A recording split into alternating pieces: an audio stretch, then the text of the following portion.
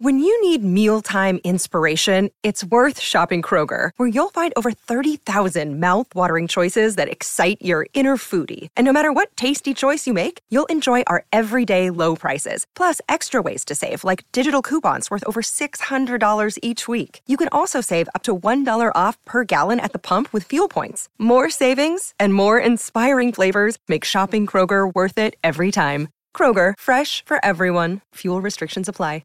Another day is here, and you're ready for it. What to wear? Check. Breakfast, lunch, and dinner? Check. Planning for what's next and how to save for it? That's where Bank of America can help. For your financial to-dos, Bank of America has experts ready to help get you closer to your goals. Get started at one of our local financial centers or 24/7 in our mobile banking app. Find a location near you at bankofamerica.com/talktous. What would you like the power to do? Mobile banking requires downloading the app and is only available for select devices. Message and data rates may apply. Bank of America N.A., member FDIC.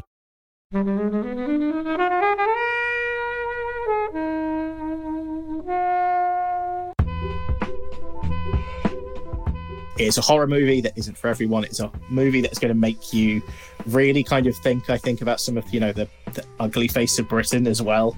But it's a movie that I strongly think more people need to see. So I would recommend this often. At its heart, it is a ghost story, right? Really. But it's got so much to say about everything else too. I think that's kind of one of the things His House does very, very well. You need to be in the right place and the right frame of mind, I think, to watch it. But it's definitely one of the most effective horror films I've seen in quite some time.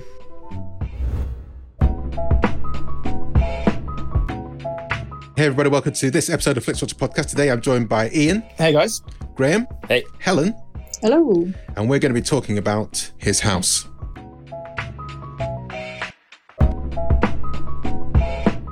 Thank you, as always, to the mighty people for the mighty, mighty tunes. And thanks to Ben from Rockwood Audio for his awesome editing skills. Please do remember to write a review and rate us on Apple Podcasts and anywhere you can do where you listen to the podcast, because it really does help us. And you can join in the conversation with us on Twitter at FlixWatcherPod and on Instagram at FlixWatcher.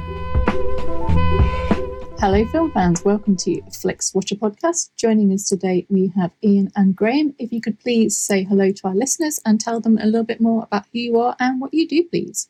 Hey guys, so I'm Ian. So I'm one half of the podcast Nobody Asked For.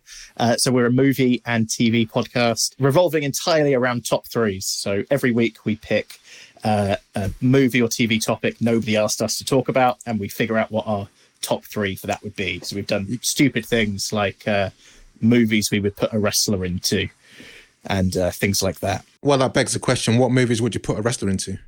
I think one of them we had was so being John Malkovich, but instead of John Malkovich, it's John Cena. So it can be that kind of that easy a link. I say easy. That easy link. It's anything that we would want to see a wrestler thrown into. I mean, I copped out and put Dave Bautista in everything, right? That was yes, you did. Choice. So because, and I quote, he's mostly on the way already. And who are you? Just started talking there. Yes, so I'm the other half of Podcast Nobody Asked For. I don't do all the fancy editing and fun Instagram stuff that Ian does. I just turn up and talk rubbish for a couple of hours every week, but it's good fun. And yeah, what started as us being very bored during lockdown has blossomed into something that we didn't really ever expect it would. So it's been quite a ride. So it's one of those lockdown podcasts. Yeah. We're white guys in our 30s during lockdown. It was sourdough or a podcast, and we went with a podcast. Well, fair enough. Well, we're here today to talk about films. You guys talk about films generally anyway, but we're going to talk about His House. Graham, it was your choice, wasn't it? It was indeed, yeah. So first of all, can you tell us why you chose it? And then we'll get the countdown timer up, and you've got 60 seconds to tell us your synopsis. So in terms of why we chose it, it is... I think it's a movie that's not talked about enough. I don't really know many people that have seen it. And I guess the big draw for me was to get it in front of a load of people, really, and hope that, given this is kind of an opportunity to promote films that everyone can access on Netflix, it's there, want people to go out and watch it and enjoy it. And I think we'll come on to a few more bits later, but it's also one of those ones where I think horror gets a bad rap a lot of the time. And this is so much more than a kind of out and out horror movie, and I think that's another reason I'd be interested to delve into it. So the timer is ready to go. 60 seconds, and your synopsis time starts now. So his house, it follows two South Sudanese refugees, Rial and Bol, who have made their way to the UK via a very dangerous crossing of the channel. They lose a lot of people on their boat, including their daughter, and it kind of follows them once they reach the UK. So they put up in a council house and a council estate. I mean, it's in a awful state of affairs. And then things kind of go from bad to worse, because we realize not only are they in this kind of scary foreign land to them with not the nicest people around them, but they're also being haunted by a night witch or an apeth and what they're told is living a life that's not theirs. So basically they're trying to deal with all of this supernatural awfulness in their home whilst also trying to integrate into a new life and survive the horrors of the UK asylum system. 5 seconds left to spare. I think that's a great synopsis. Very nice. Me and Helen always hate doing it when we do it for our own every 100 episodes. So well played to you. I'd like to start with the, you talk about surviving the horrors of the UK asylum system. And when the film started, I thought, oh, fucking hell, it's just going to be being ragged on for being black, being foreign, being like in a place that didn't belong, and everyone just wanted to throw like stones at them. But I was actually really quite surprised that didn't happen. Obviously, there's a bit of like uneasiness, but I was quite impressed, quote unquote, that wasn't the main kind of thrust of the narrative. What do you guys think about that? So I would say that I think there's elements of it, and I think a lot of it's reflected in the horror, right? And that's intentionally done, right? They're kind of mirroring what's going on in reality with what's going on. You know, we can talk whether it's reality or whether it's happening, but with the supernatural elements in the movie.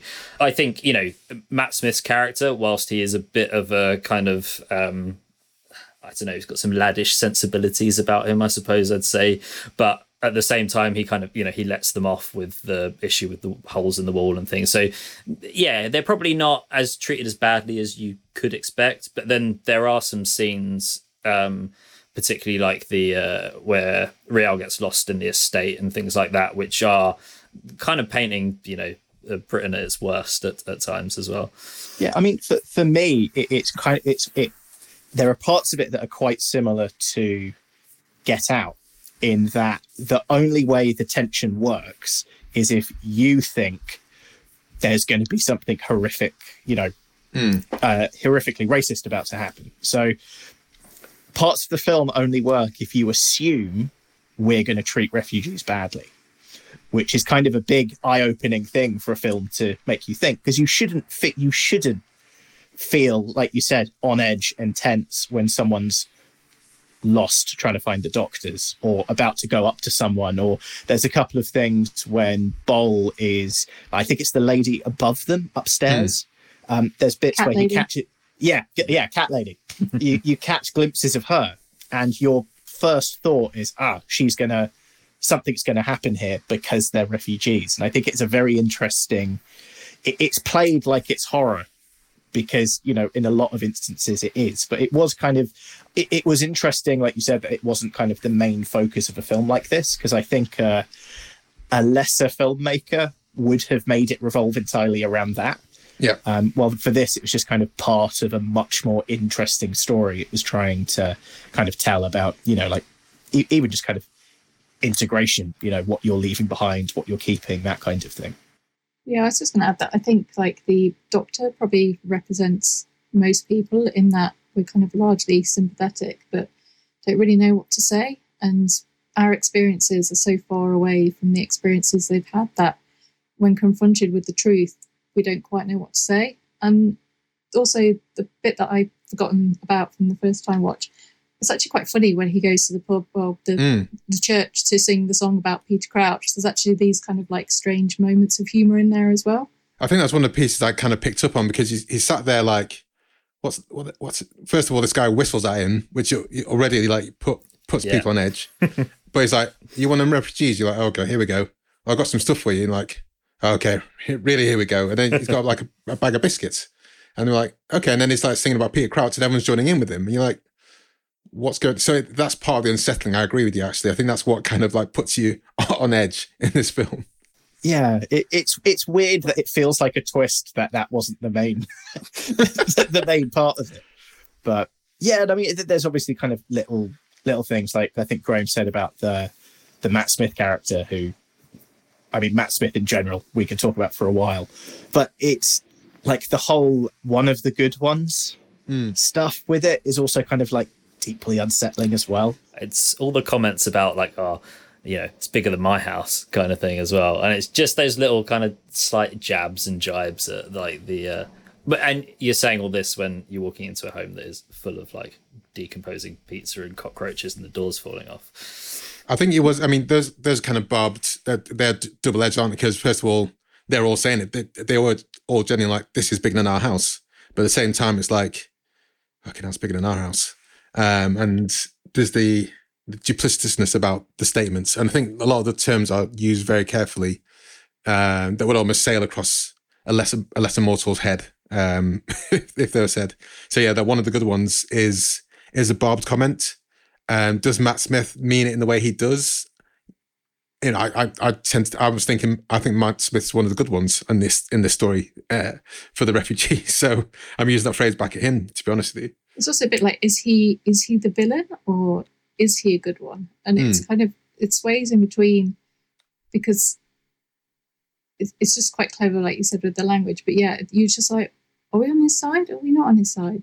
There are lots of bits in it where you're like, oh, I don't, it's kind of like tests you a little bit, and you kind of have to have a little bit of a reflection and a bit of a rethink. I think I definitely reflected a lot more the second time around watching it on what I was listening to and what kind of my prejudice maybe were going into it, or my expectations. Yeah, and I think that's kind of where Graham mentioned in the beginning, I think horror gets a bad rap for stuff like this, because it's made us think all of these things about, you know, the refugee experience, racism people would be dealing with, like, again, like things like coded language, stuff like that. And really, it's a film about a witch. Like I always think horror is really well placed to address issues like this without people necessarily realizing that's what it's doing.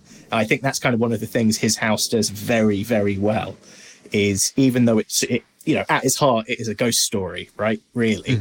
But it's got so much to say about everything else too. Well, I think where I fall in the line with horror often is, as Helen knows, as listeners of the show know, if someone says, let's watch a horror film, nah, I'm not sure if I'd do so. We've got a few horror films, got to watch up some classic ones I've never watched because I've just never been interested. But when it does kind of interest me is when horror is an allegory for something else. And I think in this film, it's about guilt, really, like wholeheartedly. The guilt, because obviously we're going to spoilers here. Nagyak, who is their daughter, wasn't actually their daughter. They actually stole her from her mum. If you believe this, how the film plays out, stole her from her mum, and then she ends up dying in the crossing across the sea. And that, for me, I think is what drives a lot of the kind of guilt that's festering within them, whether it's manifested in real life by the Apeth, the witch, or whether it's just like manifestation in another way. And that's what kind of does elevate it above, you know, just a standard, whatever that would be, slasher, monster in the house kind of horror. Defending horror films, most horror films do have something else to say other than under the stabbiness. But yeah, I think also, like, I think the horror is played really well, like the kind of like creepy, scratchy noises, monsters in the shadow element of it. It's kind of old school, but I think it works really, really well in this context. There's a couple of kind of, like the bit where he's kind of pulling the cable and it turns into the seaweed rope is really, really like lovely. I think for a horror film, it looks really kind of like beautiful and dark as well. I think that's just with there's so many bits in it that feel quite unnerving and uncomfortable, even though they're not that scary. So like there's he's standing in just before that scene when the wallpaper falls down and you can't get the light to switch on and things like that. And it's just, again, it's really slow burning. It's quite atmospheric. There's a good use of the sort of the scoring and the music in the film, but also I think light plays a big role in it as well. There are elements of I when I rewatched it, watched it in the day, and there are elements of the film that are genuinely quite hard to see because of how, you know, if you've got a window in the room you're watching it in, it's quite hard to make everything out because it is that dark at points. But they use it to such interesting effects to kind of build that tension. Yeah, I don't know about you guys, like, or the people who've rewatched it anyway, because you kind of knew what the reveals would be in each scene. I spotted so much, like, just in terms of like people's faces, like the scene where he's I think it is the light one you were talking about. So after he's like smashed up the wall, I noticed so many more people in that scene the second time. Well, the first time I watched it, you just kind of see the main, I think supposed to be their inverted commas daughter's character wearing the mask, but every hole has got a face in, and I didn't notice that the first time. And there's a couple of moments where, like you said, it so effectively uses kind of darkness and things like that. You're not even necessarily catching everything that's there.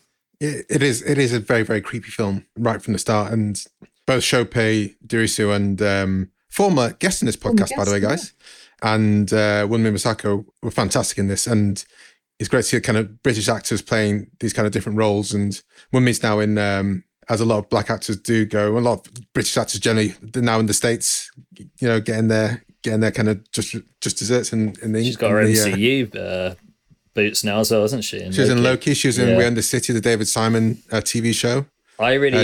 She was in. I thought she was very good in Lovecraft Country. Yeah, I haven't seen that yet. That's the one outlier of hers I haven't seen yet. It's good. I was a little bit mental, isn't it? I've heard. Yeah, the book is. I read the book beforehand, so it was a little bit like, you know, when you've really enjoyed the source material, like, that didn't happen. That's not the same. So I was kind of taken out of it a little bit, but her character and how she plays Ruby in it is fantastic. So yeah, and she's been in a hell of a lot of great stuff as well. There's the Black Mirror episode as well. She was in Luther. Yeah. But it wouldn't. A film like this wouldn't have worked without you. There's to be very generic. Some horror doesn't need good performances in, right? We can hold our hands up and admit that. But this needed people who were, you know, you could engage with and kind of, you know, empathize with like that, and they were incredible. I'm not sure it really could have even worked with many other people.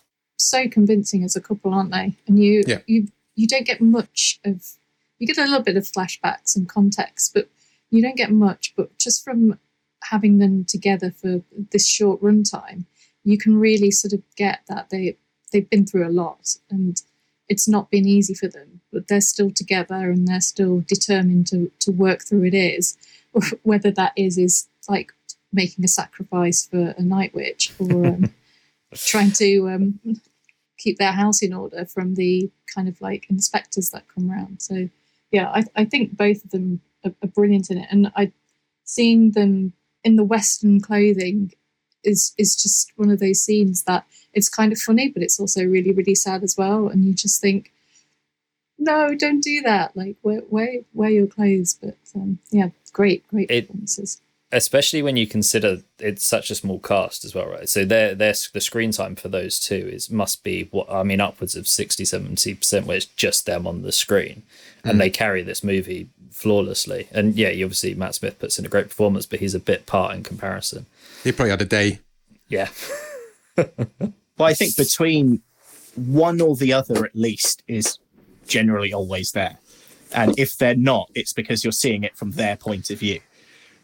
So yeah, you needed people, I think, like that. And again, kind of, you know, the work that they're getting now, clearly they're kind of on the ascendancy as well. Yeah, which is always good to see. Okay, guys, unless there's anything else to say, but we can carry on talking about his house in this. Should we head over to the scores?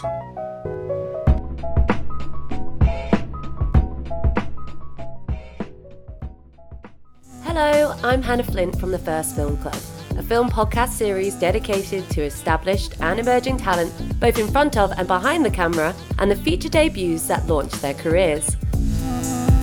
From the new drama Mass to the cult classic Heathers, each episode is dedicated to a film, a guest, and the behind-the-scenes stories, memories, and advice from their time on set. Find us, the First Film Club, wherever you listen to your Stripped Media podcasts. Come join the club. Welcome to the Flick Swatcher scores. All of our scores are out of 5. You may have decimal places if you wish, and we will start with you, please, Graham, with your recommendability. So this is a tricky one because the whole reason I picked it was because I wanted to recommend it to people. However, I appreciate that it's a difficult film to pitch to a friend, right? Here's a horror movie about some South Sudanese refugees and a witch. So I'm going to say it's going to fall squarely in the middle as a 3. It needs to be recommend, but it is a tough recommend. Squarely in the middle is 2.5, by the way, just to say. Oh, it is. Absolutely. You can have your 3. I'll take it for 3 because I want more people to watch it. Ian. I mean, a similar argument, but I've gone 4 for it. So for me, it's again, I'm kind of, it is a difficult sell. It is, again, it is a horror movie that isn't for everyone. It's a movie that's going to make you really kind of think, I think, about some of, the ugly face of Britain as well. But it's a movie that I strongly think more people need to see. So I would recommend this often. So I think it's only fair that it's a 4.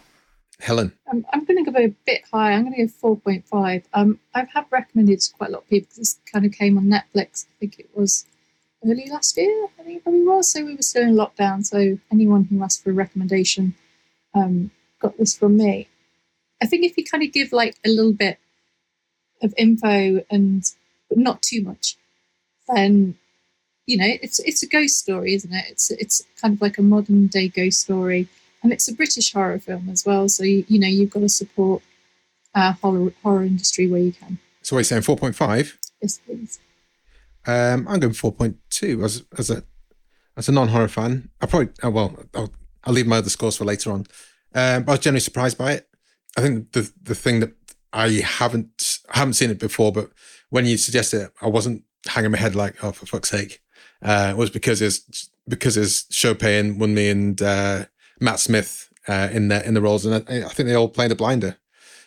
So I would recommend at that point, I'd tell people, look, it's a bit creepy, but then we had, was it Under the Shadow we had a while back, Helen? Yeah, it's kind of that similar vibes. Based in Iran on the Jinn, which is a Middle Eastern, South Asian ghost story, and here you had Apeth. So I think there's a lot of similarities. But I really enjoyed Under the Shadow, and I'd recommend this to the same people. Repeat viewing score, Graham. This, I think I'd probably go for a 3 again here. I have seen it multiple times, but I guess it's not it's not an easy watch, right? It's quite visceral. There's a lot of it's quite heavy. I'm not sitting back to chill out and watch this movie. So I'm not, it's not something that you'd put on a Sunday afternoon, I don't think. So yeah, I will watch it again probably because it is fantastic, but it's not the kind of thing I'm going to watch at my leisure, as it were. I need to be in the mood. Ian. Yeah, so I'm going for 4 again on this one, I think. It definitely does stand up to repeat viewings. Like I said, there were a lot of things that I noticed the second time round that I didn't notice in the first one. But again, it's so heavy going in places that it's not something that, it's not a once a month kind of film, is it? It takes, you need to be in the right place and the right frame of mind, I think, to watch it. But it's definitely one of the most effective horror films I've seen in quite some time. So what was your score, sorry? So 4. 4.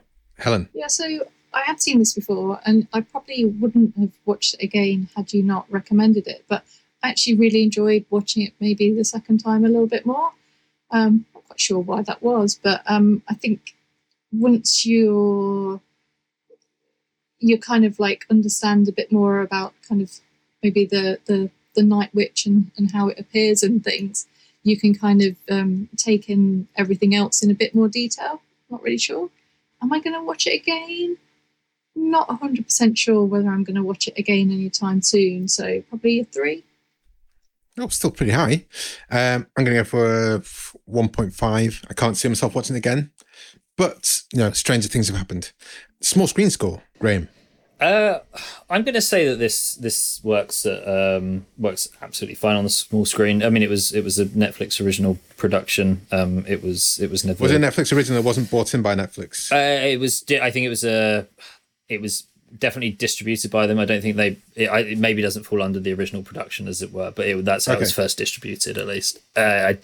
I don't know that it's hit cinemas. It may have hit somewhere like the Prince Charles or something like that, but it certainly wasn't screening at the local Odeon. And I think, given the way the movie works, and it is quite claustrophobic. Everything does feel quite. You kind of feel like you are in the house, right? And I think, given that, it works absolutely fine on a TV in your living room. I'll give it a 5 here. Ian. Yeah, I mean. Everything Graham just said, really. But I've gone for 4.5 just because I still would really want to see this in the cinema. I think it does suit the cinema screen, but I think a smaller screen, because the film is so inherently claustrophobic itself, if anything, it kind of suits it quite well. And again, I don't think Netflix would have, distributed it if it was quote unquote big screen cinema kind of thing. I mean, have you seen what was that black and white film we had on there set in South America, set in Mexico? Roma, yeah. I mean, that's a Netflix original, which aches for the cinema. Yeah, no, that's fair. But yeah, his house, I do really want to see it on the big screen, which is why I can't give it a 5. But I still think a small screen doesn't necessarily detract from it. Okay. Helen? Yeah, I'm going to go with a 5. I think it works fine on it. Had it have had a mainstream cinema release, yeah, I might have gone to go and see it, but not 100% sure whether I would. So yeah, it's been on Netflix for a long time. Hopefully it's going to be on there still. So yeah, go and watch it. It's only an hour and 33 minutes as well. I forgot to say that on repeat. So it's super short. I'm going to go for 4. I think I would quite like to have seen this in the cinema the first time. I know it's claustrophobic and it does kind of work well on a smaller screen, but I think there is a lot of detail, like you're saying, Ian, about what's going on behind the holes in the walls. Although some parts I thought were just a bit like whenever they're in the water, I was just like, well, they're in a pool somewhere. It just didn't look anything like they're in the sea, which is fair. No safety in that. You what? Sorry? Imagination. Well, no, they're taking my imagination away from me by not doing it that well. It had a bit of an upside down vibe to it, didn't it? It was just no rough seas or anything, just like a water floor. So, what did I say? 4. Engagement score, Graham. Here I'm going to go for a 4.5. It's slow burning and it keeps you guessing. Obviously, you've got the twists that come towards the end, and there's this whole kind of little breadcrumbs of like why this is happening to them, but you don't kind of really know why it's happening to them until later. So that kind of keeps you throughout. I would have given it a 5, but I had to pause it when I rewatched it because I was doing it on my lunch break and didn't have enough time. So I wouldn't be truthful to you to say I haven't stopped watching it. So yeah, 4.5. Ian. So I'm going 5 for this one. It is kind of it ticks all of the boxes for a film that I wouldn't be able to turn off. Like we kind of just said, it is a swift hour and a half long, so it's not even the time constraints, unless you're watching it on your lunch break, obviously. But it's not even the time constraints for having to kind of sit there. And yeah, it's just a very good film. I think if someone put it on, it's just on, right? I don't think I would leave. Helen. Yeah, I've got a 4.5 as well. I think it's one of those that you don't have to be. It's not like one you have to like watch with extreme focus, or it's going to be like you're not going to know what's going on. And yeah, kind of balancing it out from the first time and the second time watching it. So yeah, pretty strong. And then I was just going to say, like, it kind of really, if I was doing like a weird sort of double bill, then I would double bill this with Limbo. I don't know if anyone saw Limbo that came out. It's another kind of refugee experience, not a horror, but kind of like looking at it from a completely different angle. And I saw them both at around the same time. So if I was programming a double bill, if I was bringing his house to the screen for you, I would do it with a double bill with Limbo. It'd be a bit strange, but it'd be good, 2 good films. So 4.5. I've gone for 4.1 for engagement score. I think it's tight, but at the same time, I was very much aware that I hadn't had much time just to chill out. So I was like on Reddit at the same time and Twitter and that kind of stuff. But I still enjoyed it. And I was pulled along. And one thing it can lose me is when there's flashbacks or move away from a scenario, from a particular location. But that's where a lot of the story develops if you choose to believe that that's what happened in their past that brought them to where they are now, which uncovered a lot of stuff, which is pretty dark. And that kept me through. And that gives us an overall score of 3.98750, just a hair's breadth under 4 there. Very good indeed. Ian, Graham, can you tell us where we can find you online? Tell us about your podcast, and we'll say goodbye to the listeners. You can find us on all of the social platforms. So we are Nobody Asked For Pod on Twitter and Facebook. We're something different on Instagram, so you always do that bit, Ian. We are the podcast Nobody Asked For. All one word on Instagram and Patreon as well. Yeah, and then we have our website, podcastnobodyaskfor.co.uk, which has links to everything and all the wonderful stuff you may or may not want to know about us. Well, guys, thank you very much for bringing His House. I'd never seen it before, never heard of it before. Maybe I did, but it was kind of just past me. But thank you very much. Thanks for coming on. Yeah, thanks for having us. Bye. Enjoyed this episode of FlixWatcher Podcast? Why not leave us a 5-star review on iTunes? You can also follow us at FlixWatcherPod on Twitter, and we're at FlixWatcher on Instagram. Thanks as always to the mighty people for their mighty tunes, and Ben from Rockwood Audio for his awesome editing skills. If you're looking to get your podcast edited as sweet as this, get in touch with Ben, and that's Rockwood, ROKK Wood Audio. Tell them FlixWatcher sent you.